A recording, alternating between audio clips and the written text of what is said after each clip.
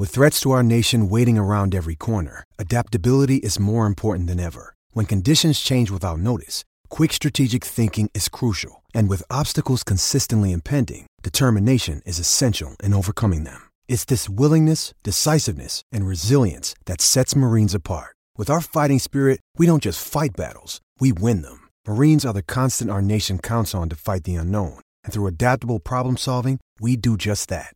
Learn more at marines.com. Fulhamish is backed for the season by Ladbrokes.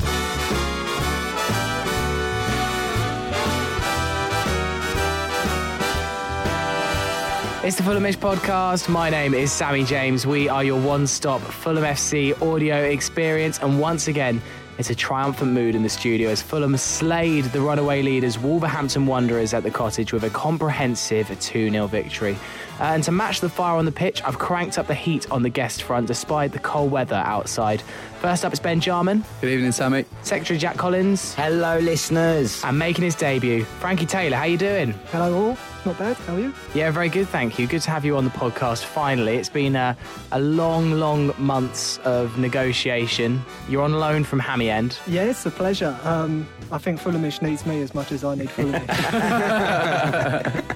Well, in tonight's episode with our new signing, we're going to be looking back at Saturday in detail, assessing how the promotion race is shaping up after the weekend and answering a stack of your questions as well. The mailbag is bulging today, but first need to do some 3-word reviews. As ever, Jack is on the buttons. Yeah, no, there's lots, and they're all actually quite good, which makes a change. Well done, everyone.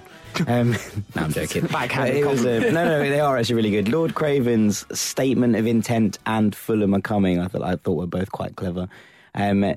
Richard Moore said de-reaming automatic promotion. That's a common theme. Lawrence Craven living a de-ream. Granny Lovekin, who has become a bit of a cult hero on this podcast, maybe best yet. Charlie Boy, Wolves left wondering, and Luke Harvey's Labradors not Wolves. To finish with, I thought Chris Matchie probably summed it up best. Hell, yes. Well, it was an incredible evening. Speaking of D-Ream, can things only get better? That's unbelievable. I was very well done. I was mid-sip of tea there, but that's excellent. I'm a big fan. Well done, Sam. Just to say, this season Fulhamish is backed by Ladbrokes for exclusive specials and promotions. You can head to bet.fulhamish.co.uk. So as I mentioned, an outstanding 2-0 victory over the champions-elect Wolverhampton Wanderers at Craven Cottage, making it 12 undefeated and 8 home victories on the spin. 7 points from 3 tough fixtures. Ben, is it time to start getting carried away? Well, I think in short, yes, but with some sort of measure. I think if we look at the target, it shouldn't be to catch Cardiff right now because they're 9 points ahead of us and they could easily pick up more points with their coming fixtures. But what we have to be careful of is not to let anything slip here. And as Stephen Gerrard said, I think we just need to carry on as we are. I think we've got some very tough fixtures coming up. Sheffield United, Preston North End, Leeds, to name but a few. We've got Sheffield United in the coming weeks, and they're still in a good vein of form. All of these are really capable teams, and they're capable of taking points off us as well as causing us a lot of problems. So, in my opinion, we shouldn't get too comfortable as much as this win has elevated everyone to cloud 9. I do think we'll make at least the playoffs, and I do think we're now more poised to go up than we ever were before.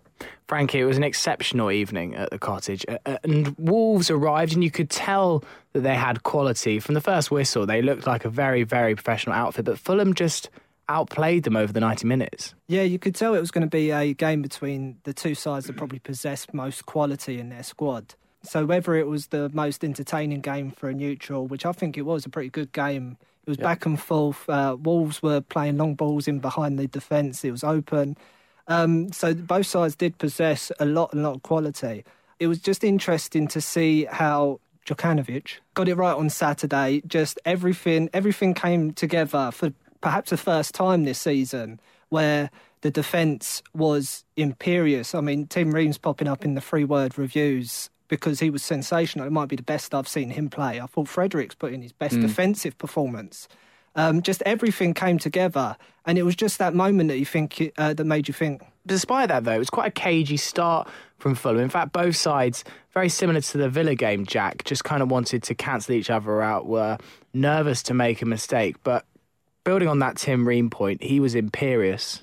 from the first whistle. Magical. That's probably his best game in a Fulham shirt, and we know how devastating Wolves' front three were, and they were always going to create chances. And it's not to say that they didn't have their moments. Wolves looked lightning quick on the break, and in possession, they possess a massive amount of quality. And even without Neves, you could sense that. And their two fullbacks know exactly what they're doing in that kind of overlapping system, and they when they had the ball, they looked dangerous, and it was just a case of two very good sides. I tweeted in the first half from the Fulhamish account saying this is just two very good sides going at each other. There's no tactics here in terms of, that's the wrong word, there's no ulterior motives here. There's no Lee Johnson going, Fulham are a better side than us, so we're going to hit them in the air, which is fine. As in, we spoke about this at length last week.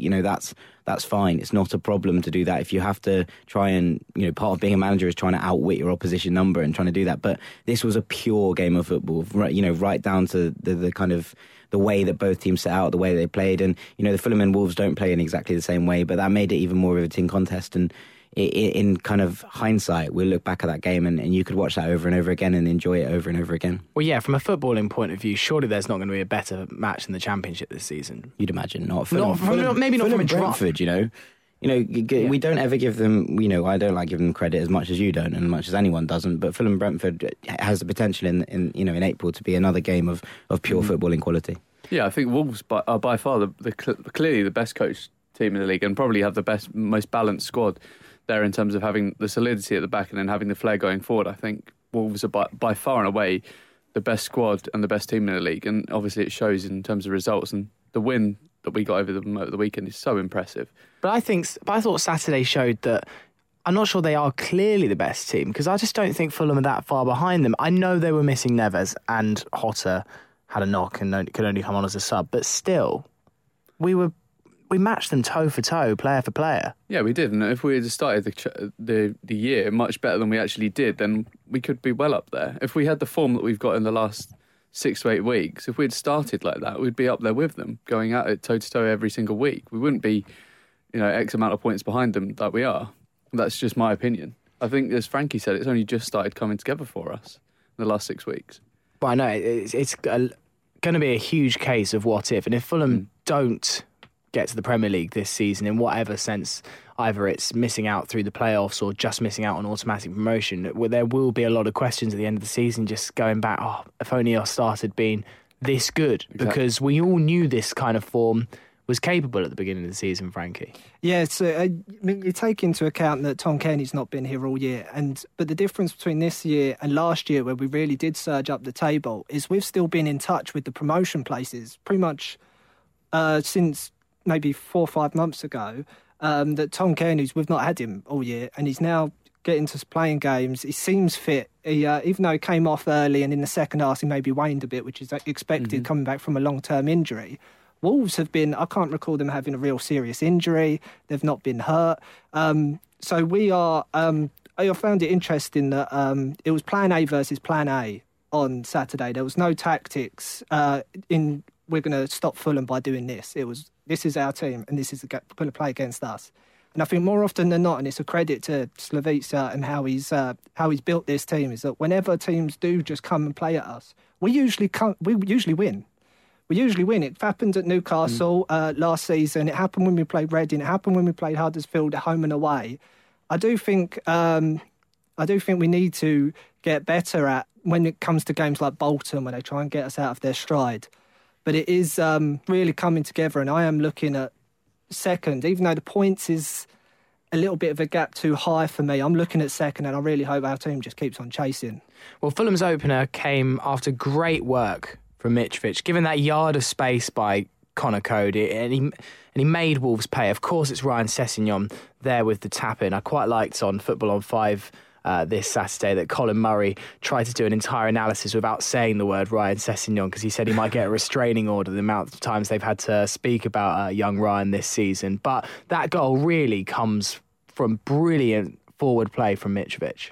Yeah, of course, and there's something to be said for lots of things in the build up to that goal, I think, and one of them is that Steph is initially very wasteful with a good position and tries to do too much, and then immediately learns from his mistake, wins the ball back, with a slight touch of fortune, but wins the ball back and plays an inch perfect pass for Mitrovic.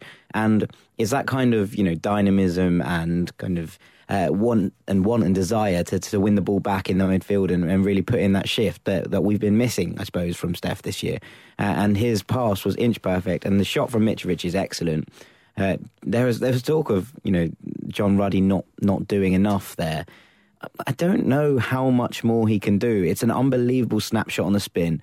It's going right into the corner, and Ruddy tries to push it away as best he can. The issue is that Ryan Sessegnon's lightning, and he's far quicker than Bennett, who's tracking him back, and he just sticks it away. And I don't think we can say any more about how good Ryan Sessegnon is at being in the right place at the right time. It's just amazing. And someone put up a graphic on Twitter today, and I'm really sorry, I'm not going to credit it properly, but as an apology, they're saying that they weren't sure if Ryan Sessegnon's goal map was his or Pippo Inzaghi's.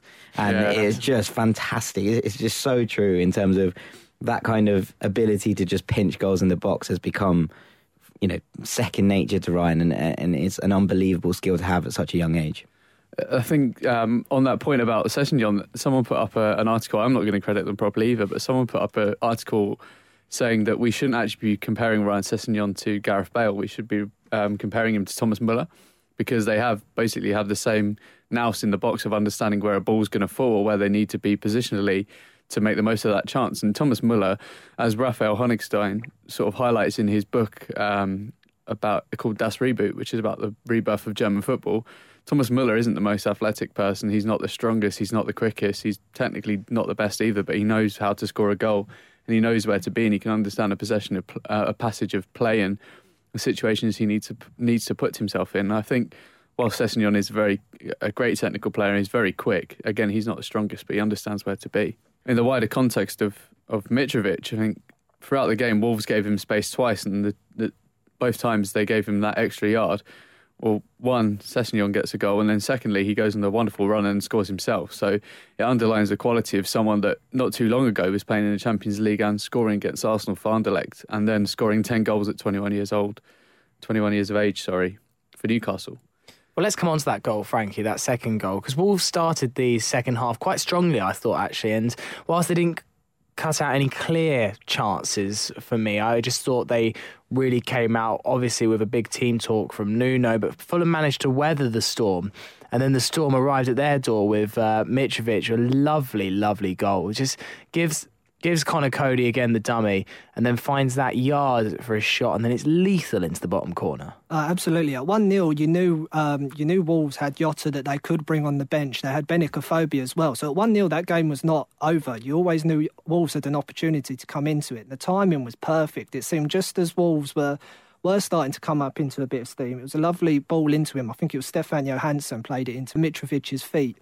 And you sit there and you think it was like prime Bobby Zamora. I think someone else did tweet that at the weekend as well. The way he held it up and then he rolled the ball. Connor Cody, all he had to do was buy himself an inch, and he bought that off of Connor Cody and fired it home. It was a wonderful goal. And it was target man striker that I haven't seen since Bobby Zamora was here. I mean, Font and Kamara were both coming into form over Christmas and then through January, but they're going to struggle to oust him from the team now because Mitrovic just seems to be a notch above both of them at the moment. More than one, I think. You can tell that this is a Premier League striker who's obviously played in there for a couple of seasons, and as I said previously, has played in the Champions League and scored against some very good teams with an Anderlecht team who at the time weren't particularly good.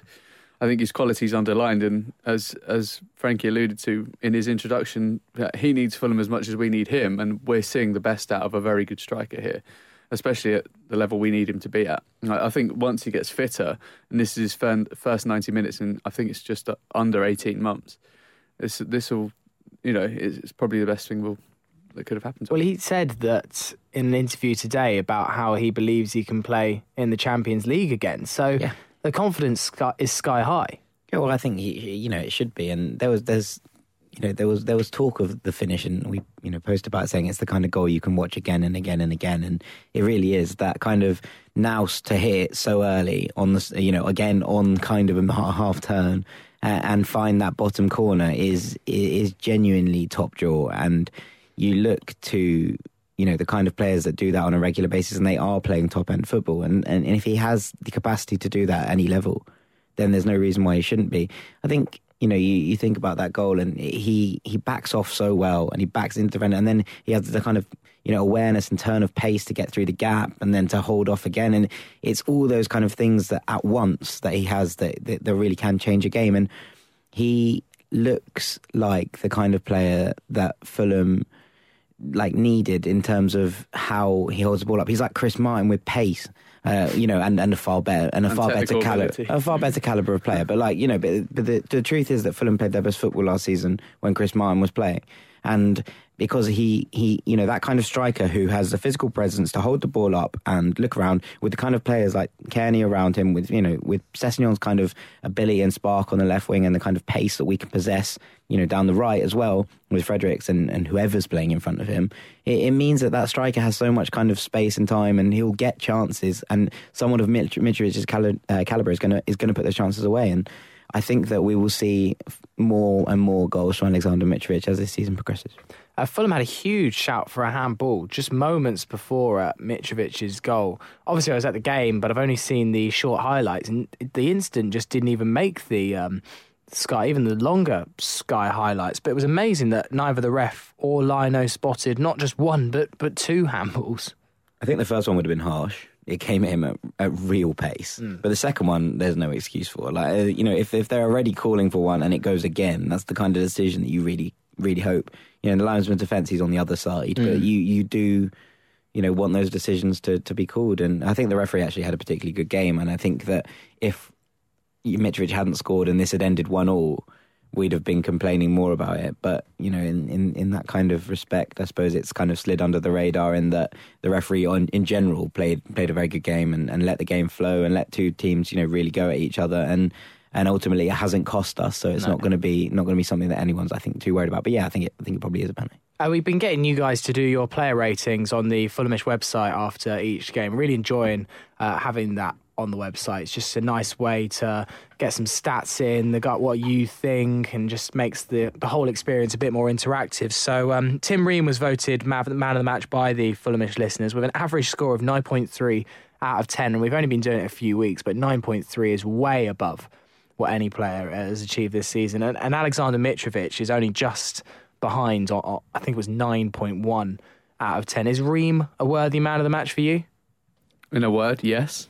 I think we often highlight how good he is at bringing the ball out of the back and starting attacks, but I think this week it was all about a defensive masterclass from him.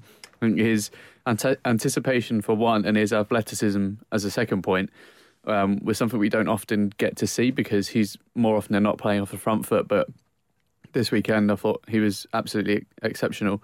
As Frankie said, probably the best performance we ever had off him. Yeah, I mean, it was between him and Fredericks for my man of the match, and I did edge Ream when it came to the vote on the Fulham website as well. He was just brilliant. I mean, I've never been his biggest fan. I see his flaws, and I think he can pass the ball a little bit, but then he can get overthrown sometimes. But the last few months he's just been magnificent. I can't say it's weird. I can't put it into words how good he has been. And I was surprised when I get home. I'm a bit of a geek. I like to look at all the stats, see how many tackles someone made, passing percentage. He only made 2 tackles and interceptions. And I thought that cannot be right because he just seemed to be everywhere. He just seemed to thwart everything that Wolves. Well, this is from Who Scored, so other stats sites may have different numbers. Well, he wasn't in their team of the week. Well, yeah, exactly. When you, I think they had Matt Targett as their man of the match as well, which, I mean, he played well as well, but it was never man of the match. But you just sit there and all you needed to do is, even if you didn't watch the game, I'm sure the cameras did pick it up and the microphones. Every time you heard Ream after he'd done something great, it was definitely more than 2 tackles and 2 interceptions. He was just maybe the best centre-back performance I've seen in years. I think that's where some stats can be quite misleading because you don't have to rely on tackles and clearances to be a magnificent defender, and I think that's where his anticipation comes in, and it's something that Maldini's nowhere, Ream's nowhere near Maldini, but it's something that he used to talk about with Maldini as well. He never really made a huge amount of tackles, and it was his anticipation and understanding of a striker that actually put him head and shoulders above everyone else. Obviously, not saying that's Tim Ream by any stretch of the imagination. It just looked like nothing was getting past him on Saturday. And I think it was typified, really, when Jota missed that chance in the end. It felt written in the stars that it was going to be Fulham's day.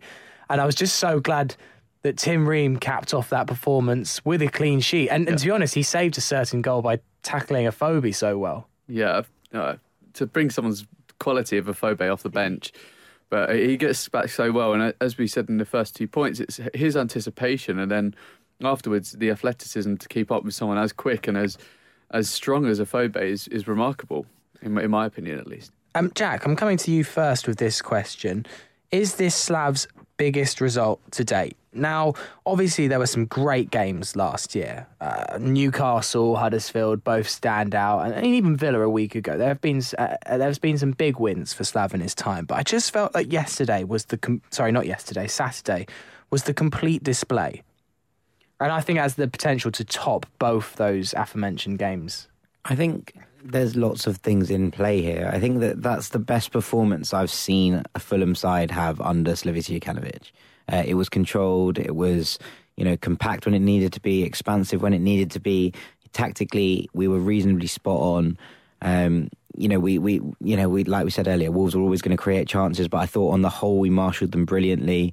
And I think that overall, the kind of quality of football in possession, you'd think that Fulham were the team, storming into head at the top of the Championship. And I think that says a lot about it in itself. I think more than, say, Newcastle away last year, where we actually didn't have, the control of the game for some of it. And it wasn't like a complete, we obviously were brilliant at times, but it wasn't a complete performance in terms of there was obviously no clean sheet. We were under the cosh for parts of it. I didn't really feel like we were under the cosh for extended periods of time at any point during the game.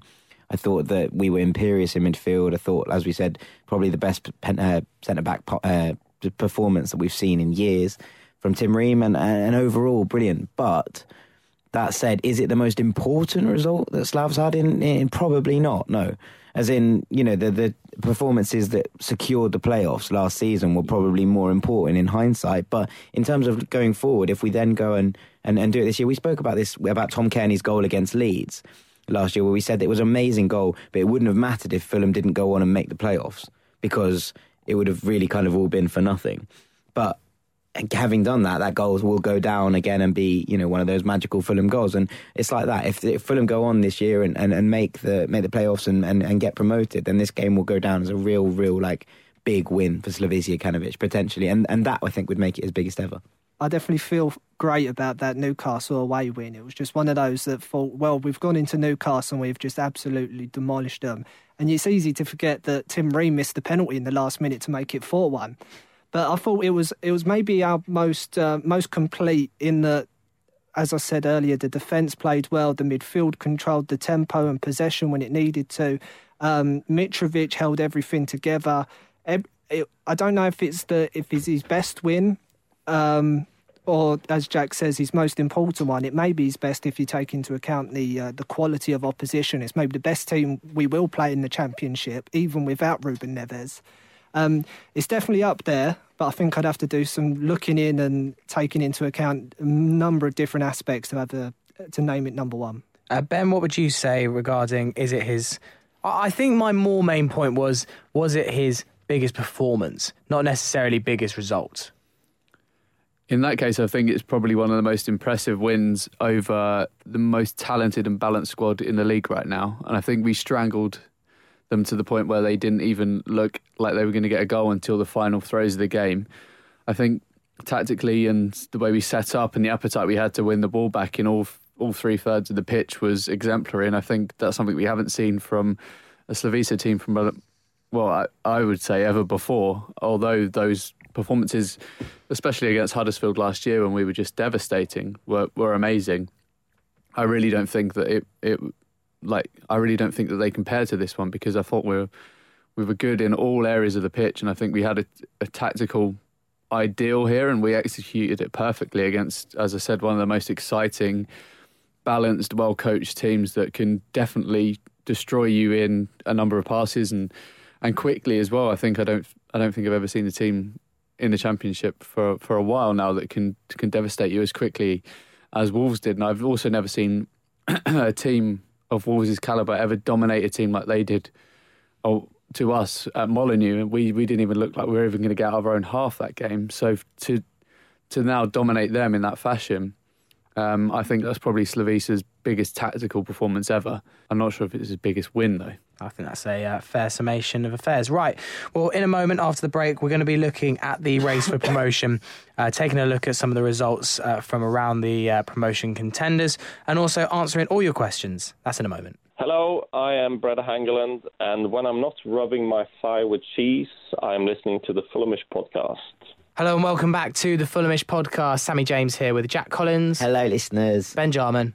Hello, listeners. And still on his debut, Frankie Taylor. Hello, listeners. Look at that. Look at that catching on. Yeah, exactly. Like fire. You'll all be saying it like robots soon. So on this week's Fulhamish Extra, we're going to be previewing the Derby game, which is upcoming on Saturday, another big promotion 6-pointer.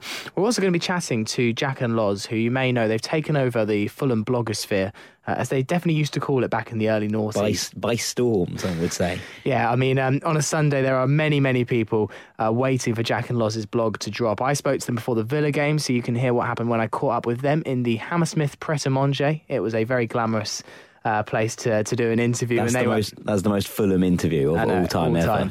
They were absolutely lovely, though, so make sure you check that out. I'm also going to be doing an FA Youth Cup quarter-final review, which is tomorrow night. Make sure you can get down there if you can. I think it's 7:05 kick-off at the Cottage, and it's £4 for adults. It's absolutely nothing.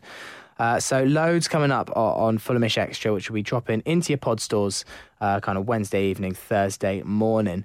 Just to say that on Saturday, I had so many people come up to me and give me nice words about Fulhamish. It just seems a bit... Because I wasn't there. Yeah, it seems a bit extraordinary how many people were giving Fulhamish praise and saying how much they loved it, and they listened abroad or they listened here, and it was so nice, really, to meet all of you. And... well, for the next few weeks, it's going to be a bit of a difficult few weeks for Fulhamish. I'm moving jobs, so we normally record this at my work. So I work for KISS, and this is the last time that we're going to be able to record in the studios that they let us record in for free. It's very nice of them. They know we do it, and it's very good of them that they don't really kick up a fuss that we record the podcasts here. But I'm moving, and, well, I haven't asked if I'm allowed to come back and record podcasts, but I'm assuming not. No. So I'm moving to another radio station, and they do know that I do Fulhamish and that I want to record the podcasts there, but it's a brand new radio station that's being set up. The studios aren't quite in place yet. So for the next couple of weeks, we're struggling a little bit to find studios that we can go record this in. We've got a kind of portable microphone, and Jack's going to probably do a few podcasts at his office and stuff. But we just might not have the time to get Fulhamish to that standard that we really like it to every week. And especially now we're trying to do the extra podcasts. It's a lot of work, but we absolutely love doing it. It's just it's very time consuming, and just the next couple of weeks might be difficult. And I know that it's part of your routine to listen to this podcast. So all I'm saying is little advance warning. Bear with us. Yeah, Fulhamish might not be quite to the standard for the next couple of weeks. I hope it is, and hopefully you won't notice any different. But just a little bit of housekeeping before we move on to some more important topics at heart, which are the race for promotion. So it was quite a good weekend for Fulham, really. Generally, Derby, Borough, Bristol City, all dropping points.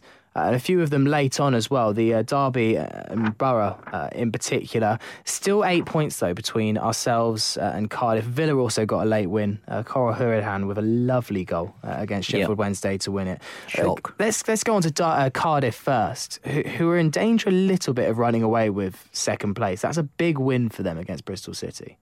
Yeah, it was late as well. Another one that they struck late, 82nd minute, I think, Kenneth Zohore, in what has been shown as a battle of attrition. I think my favourite quote from it came on Lee Johnson, who said, "I got in for free and I still want my money back," which was excellent. And I thought that probably summed up, you know what, when we played Bristol, I was expecting football. I wasn't expecting to play football against Cardiff, and by all accounts, they didn't. And Cardiff don't play football. So, but they're winning. They're winning games.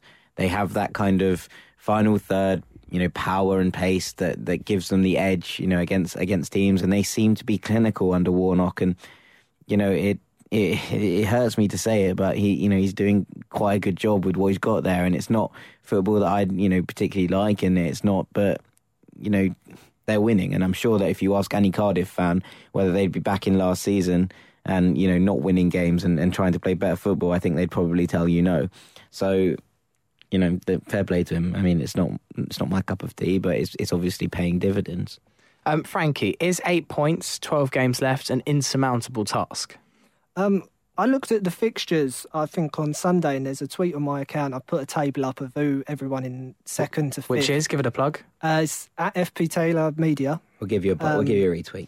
It's in there somewhere. It's a table of fixtures for teams from second to us in fifth, now that there's a bit of a gap between us and Bristol City. I think they've got to play. Derby's the only team in the top 10 that they have to play in the next 6, but they do still have to play, I think it's Aston Villa and Derby, whereas they do have to definitely play Wolves. I only know that because I saw it got moved for telly today. Yes, That may be it. I'm not remembering it off the top of my head. Jack will retweet it on. But basically, they have got some tough fixtures. They've got to play Wolves and Villa. They've got four. They got Brentford next, and then they got 2 fixtures they should win in Barnsley and Birmingham, both at home. Then they got Derby away. And then they got Burton Albion and Sheffield United, but then they also have Wolves and Aston Villa. Look, there's games there they could drop points. There's also games that they might not drop points. Like we said there a minute ago, that was a potential banana skin against Bristol City, and they haven't dropped points, and they've come through again. So it's one of those, isn't it? But yeah, Frankie's right. There still are tough games for Cardiff to play. While we're talking about the promotion rivals, it's worth looking at that picture, because I think after we play Preston in 2 or 3 games' time, we do not play another team that's currently in the top 10, whereas everyone else has to play everyone else, whether it's Middlesbrough or Aston Villa or it's Derby. All the specifics are on that picture that I did tweet up. So it's definitely worth looking at, because it's really going to be interesting to see, because someone's got to drop points in these games, and hopefully it works out in our favour. And also, we've hit a retweet now, so you can look at it on our account. At Fulhamish Pod.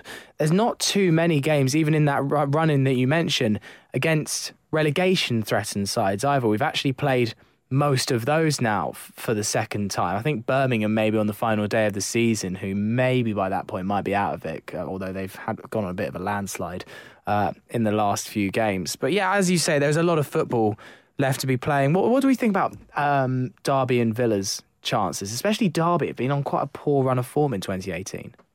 They've only got 2 wins so far in 2018, according to a tweet I saw the other day. But they, as with Wolves, they're a really well-coached side, and I don't think they've ever beat a Gary Rowett side, unless my memory has gone.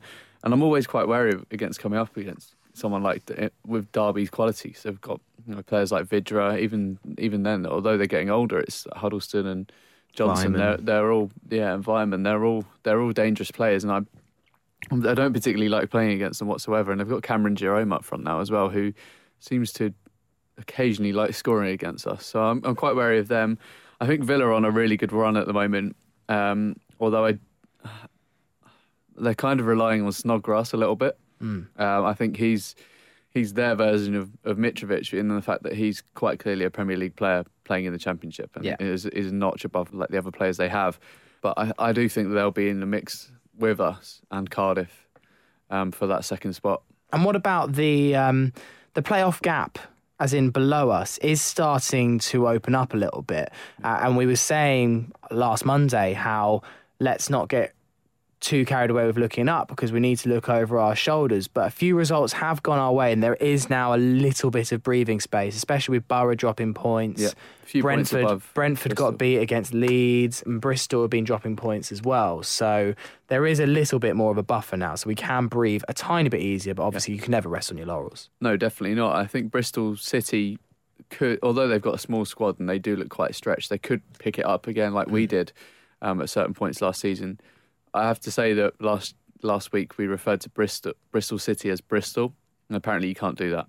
Oh, right. So apologies for all you Bristol City fans out there. What can't you do? Refer to Bristol City as just Bristol. Yeah, no, they don't like that because there's 2 teams in Bristol. Even though one basically is irrelevant. There's an article on our website about... And I imagine the other team in Bristol won't like that, so congratulations. There's an article on our website about the race for second, which was done by Cam Ramsey, and he was joined by Nick our resident stats guru, to come together to write a thing about the different, the different run-ins that people have and the kind of the way that they play compared to the styles of the other team. So it's very much worth a read if you've got 15 minutes spare. So it's a fairly hefty read, but it will give you a lot of information regarding the run-in. Hashtag long-form tent. Long-form tent, yeah. Jack, let's do the postbag. What's coming in? Right, let's start with a question from AF, our one of our own, as they say. Oh, yeah. He says... Off to Mexico on Wednesday. He is indeed. Have a good trip, mate. He says, the double loan signing of Mitrovic and Matt Targett have given Fulham a real lift to their promotion charge. Have we ever signed two more impactful players within a January transfer window? Simon, I'm going to start with you. Vincenzo Montella. Two, though, I think, was the... Thought I'd come up with an absolute gem. You have. That's a good answer. But I think the thing is, like, having two at once is basically the trick. There's obviously been players in many a run which have helped us. But this, I think, is two who are obviously very, very useful very quickly. I think when it comes to January transfers in Fulham, I think the only time you can ever hark back to is Great Escape. Even, obviously, Brede Hangeland was the star attraction, but even a few players like Leon Andreasen really added bits to our squad and added a bit of depth to it. Was Casey Keller signed in January?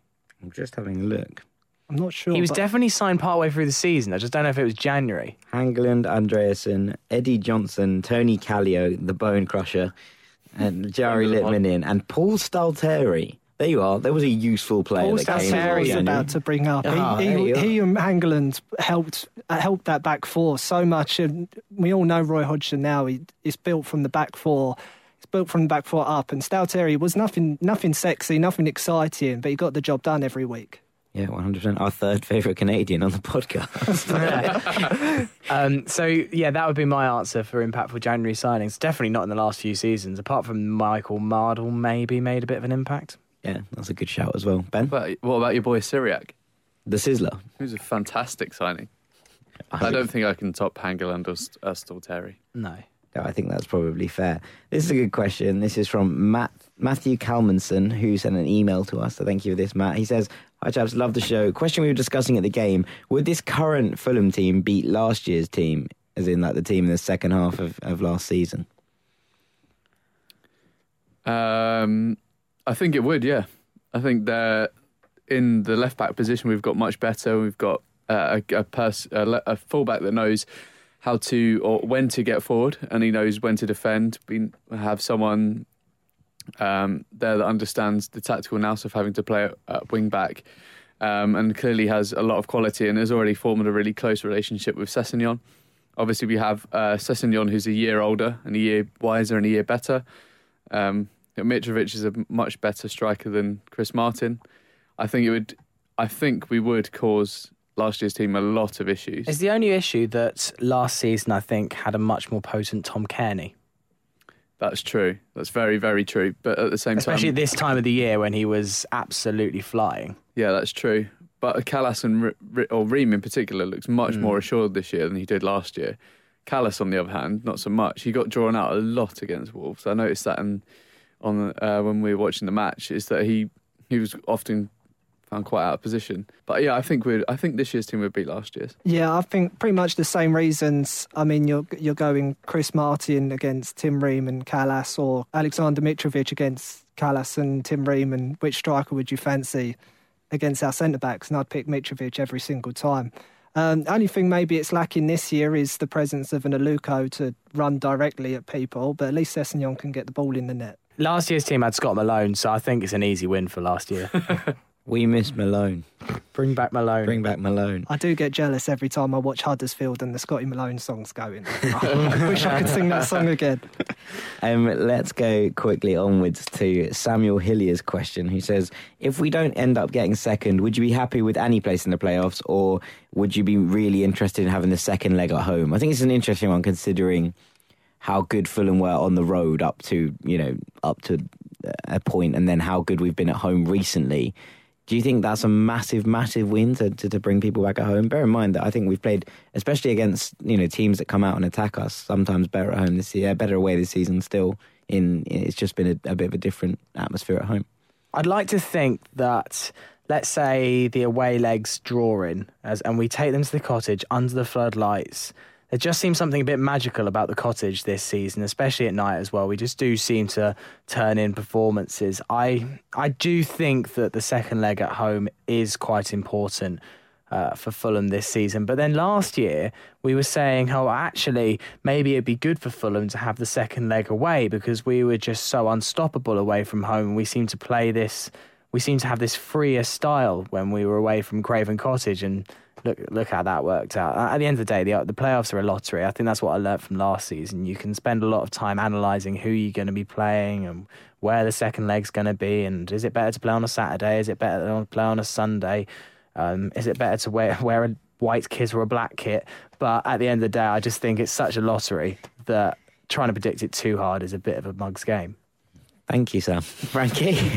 I mean, I can't add much else. That was a Farrell Monk special, that wasn't it there? God, he's taking up the slack of the Farrell lack of. Yeah, I'm not sure I can add much else. I don't know if there's much else to say, Frankie. I do like the idea of the second leg being at the Cottage under the floodlights. I think that it just creates an atmosphere that is unlike most grounds, and I think that would benefit us. Just hope. After last year, I've given up. I used to go into it and go, I would love to play this team at home, so then we can go away. I wasn't expecting Reading to kick the crap out of us in the playoffs for 180 minutes. So if I had to pick one, I'd probably say Cottage under the floodlights at home in the second leg. Ben? We're a big team that win in big games, and I think that we could win a playoff over two legs, whether we're at home in the second or whether we are away. Although, that being said, I think I'm going to make it a full house and go for a Cottage midweek at under the lights. Is the only thing that, so fourth play fifth and third do play sixth, and that I think the top five is going to stay the same but potentially in a different order right now. And that whoever is in that sixth place will not have had quite such a good season. It could be Bristol City, it could be Borough. I'd take my chances more against them. So maybe third over fourth if there's... Do you think, because I was thinking about this earlier, about, if we think that these top five places are going to stay the same, and, they may well do. So it might be, these teams that we've played. I don't obviously like playing Derby, but we played well against Villa, last week especially, but we also weren't that bad at Villa Park. And, we've shown that we can beat Cardiff already. So, think about that. The team that will be in sixth might have had an absolutely late majestic charge. And, I know it didn't quite work out for us last year, but I think it was more because we ran out of steam. But, if that team are going in at sixth and they're going in hot, then that might be a stepping stone in itself. Mm. I think that it's a theoretical. Yeah. It reverts back to my initial point that it's just the biggest lottery in football. Okay, here's one. It says, if it's still of interest. This is from Chris Frank. Yes, very much of interest, Chris. Thank you for mentioning this. Is coming on Facebook. He says, with Cardiff now just 6 points off Wolves with the two still to play each other in Cardiff in April, are Wolves really that much of a shoe-in for the title? Will Cardiff think they can win it? And could Wolves get sucked back into the scrap for the automatics? I don't think so. I think Wolves will get automatically promoted. It is an interesting question, though, because I hadn't even considered that Wolves may tail off. It depends on how they react from this fixture. It does sound like, and it did look like, that their key players are getting tired. Like Jota was on the bench yesterday. Leo Bonatini hasn't scored for a long time. Yeah. So there is a chance of them running out of steam. I think we just got to see how it goes week by week. Let's see how Ruben Neves will be back. He's had a week off as well. I'm just going to have to see where it goes. It's a very good question, though. I do still believe that Wolves will go up automatically, as Frankie does as well. And I think if you look at the squad depth, although some of their key players are getting tired, you look at the depth they've got there, say, starting someone like a Phobe on the bench this weekend, I think it highlights how much quality they have in the squad overall. As Frankie said, I didn't even consider that they'd get drawn back into this automatic I did place. Talk to a Wolves fan in the pub on Saturday about this. 90 points is generally the accepted amount for automatic promotion, especially this season. 90 points is 100% going to get them there. I think they're on 73. Yeah. So that's 6 more wins out of 12 games. I just can't not see Wolves getting that, if I'm being perfectly honest. And I think they've got some kind of lower end of the table opposition still to play. The only thing that points against them is that their 2018 so far hasn't been as strong as their 2017 was. I think they They drew with Sunderland, did they? Yeah, they did, didn't they? And they've had a couple of away losses, and then obviously they lost to us and a couple of shoddy draws in there as well. So they are slowing down slightly, but I think that's what happens when you get to the top of the table and you have really no one around you and you get slightly complacent. I think now that they've realised how close this gap is to Cardiff, they may step it up again. Yeah, I think next game you might see a very emphatic Wolves come out of the blocks. Yeah, no, I wouldn't disagree. I think it's interesting to see that they thought they were untouchable. I think even your point about Benik Afobe, Rafa Mir's still there, isn't he? He hasn't really played very much at all, hasn't really been given the minutes, and he's a top quality striker, and he showed that in La Liga. And I thought they were buying him for next year, basically, and just to see that he hasn't got many minutes is a bit kind of bizarre. But I think that there's enough quality there to see Wolves over the line. I quite enjoyed their mind the gap Aston Villa chants outside the Temperance. That was quite funny. Yeah, well, I mean, you know what? That gap's getting smaller. That's the thing. There's one thing singing in the gap chants, another thing watching your gap diminish and diminish and diminish. So, I mean, I wouldn't be that confident if I was a Wolves fan. But anyway, Sam Lockhart says, "What's the best pub for away fans in Derby?" I'm going to direct you, to my friend Sam, to Fulhamish's away day planner, which you can find on our website, which is written by our very own away day specialist Dom Betts. And the answers are on there. He says, if I can remember correctly, there's a pub called the Navigation Inn, which is in there. Does anyone else have any Derby knowledge? Download the Wetherspoons app and go on the map. Find the closest one. That's usually where you'll find most people, isn't it? Yeah. Frankie, nothing? Ben, nothing? I have nothing to add on Derby. I mean, yeah, I don't know very much about Derby either. It's I don't know. It's near Nottingham, isn't it? Well, yeah, that is for one. You've nailed That's basically the only fact I can give you about Derby. Any more facts? No, that's it. I'm out of facts now. This is from Ollie Johnson. He says, why haven't we seen anything about Cabano, basically? He can be very influential when he plays, so why isn't he being used? I'm going to start with you, Ben, this time. Well, for me, based on my notes from the Wolves game and then just my general perception of him versus the two other wingers, which is Aite and Ojo, Aite has done a fantastic job going forwards and defensively this week against a team that utilises fullbacks and wingers in the same sort of like tactical formation, and we needed that hard work and the pace of Aite to sort of negate that. I think that Ojo gives us something we've lacked since the departure of Aluko, in someone that can take the ball away from danger and run at people directly, whereas Cabano at times seems to make some quite poor decisions and seems to at times fade in and out of games and doesn't start them particularly well. Also doesn't offer the defensive work rate of someone like an Aite, and doesn't have the direct running of Ojo, but does offer a goal threat that both of them seemingly don't have too much this year. I couldn't quite put my finger on what type of player Neeskens Cabano is. So you look at Shea Ojo, who's direct runner. You've got Floyd Aite, who'll just run up and down the wing. He'll do the defensive work. I don't quite know what Cabano specialises in. He's not going to take you on particularly. He's not got a great delivery. He's not that creative, but he does scuff the ball into the net with expertise. And he can make a difference when he comes off the bench. I think he's just a super sub that's lost his way. If the team doesn't need him or the opposition requires a different type of player, then he's not going to find his way in. So this one's from Lawrence Peterman. It's a good question. It's an old question. It says, how does the current midfield three compare with Tigana's championship-winning team?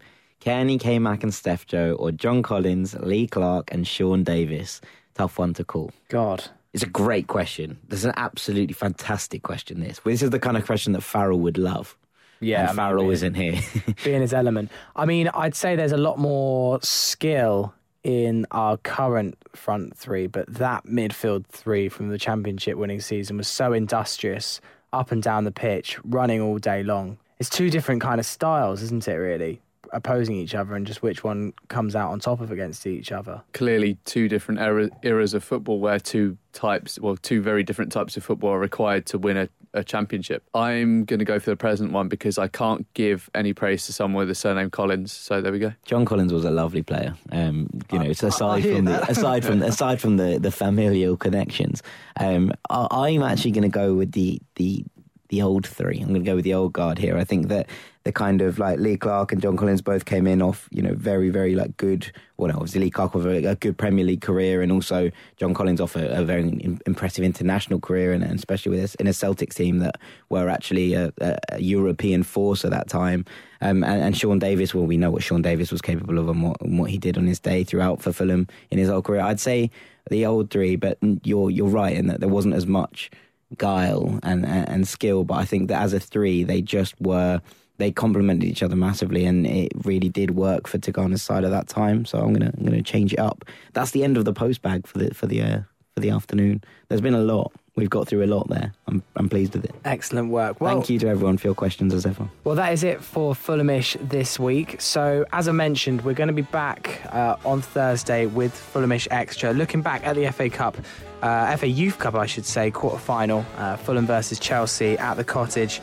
We're going to be speaking to Dan Crawford, who's going to be at the game, but with his thoughts on that. We're going to be chatting to Jack and Loz, and a full derby preview as well. Jack, we just need to name today's podcast. I'm actually going to throw the baton way of Ben Jarman, who came up with the name of today's podcast with a phenomenal tweet on the weekend. Okay.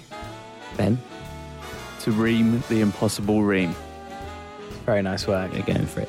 I thought my D ream might get. It was a notable contender, but the stone had been set high. Another Andy Williams classic.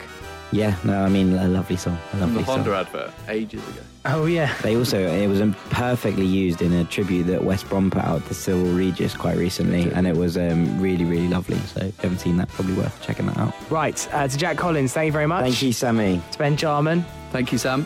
And on his debut, an exceptional debut from Frankie Taylor. Thank you. It's been a pleasure, guys. It's been a pleasure. I don't know if anyone's ever got a round of applause before. Lovely debut. 9.3 if you were on the Fulhamish website. Yeah, just above Tim Ream. If you haven't gone on our website to put your player ratings in, that will be back after Derby. Definitely get involved. It's a really nice little system setup we've got going on there. It is indeed. Right, we will see you at Fulhamish Extra on Thursday. Have a good week. See you later. Toodles.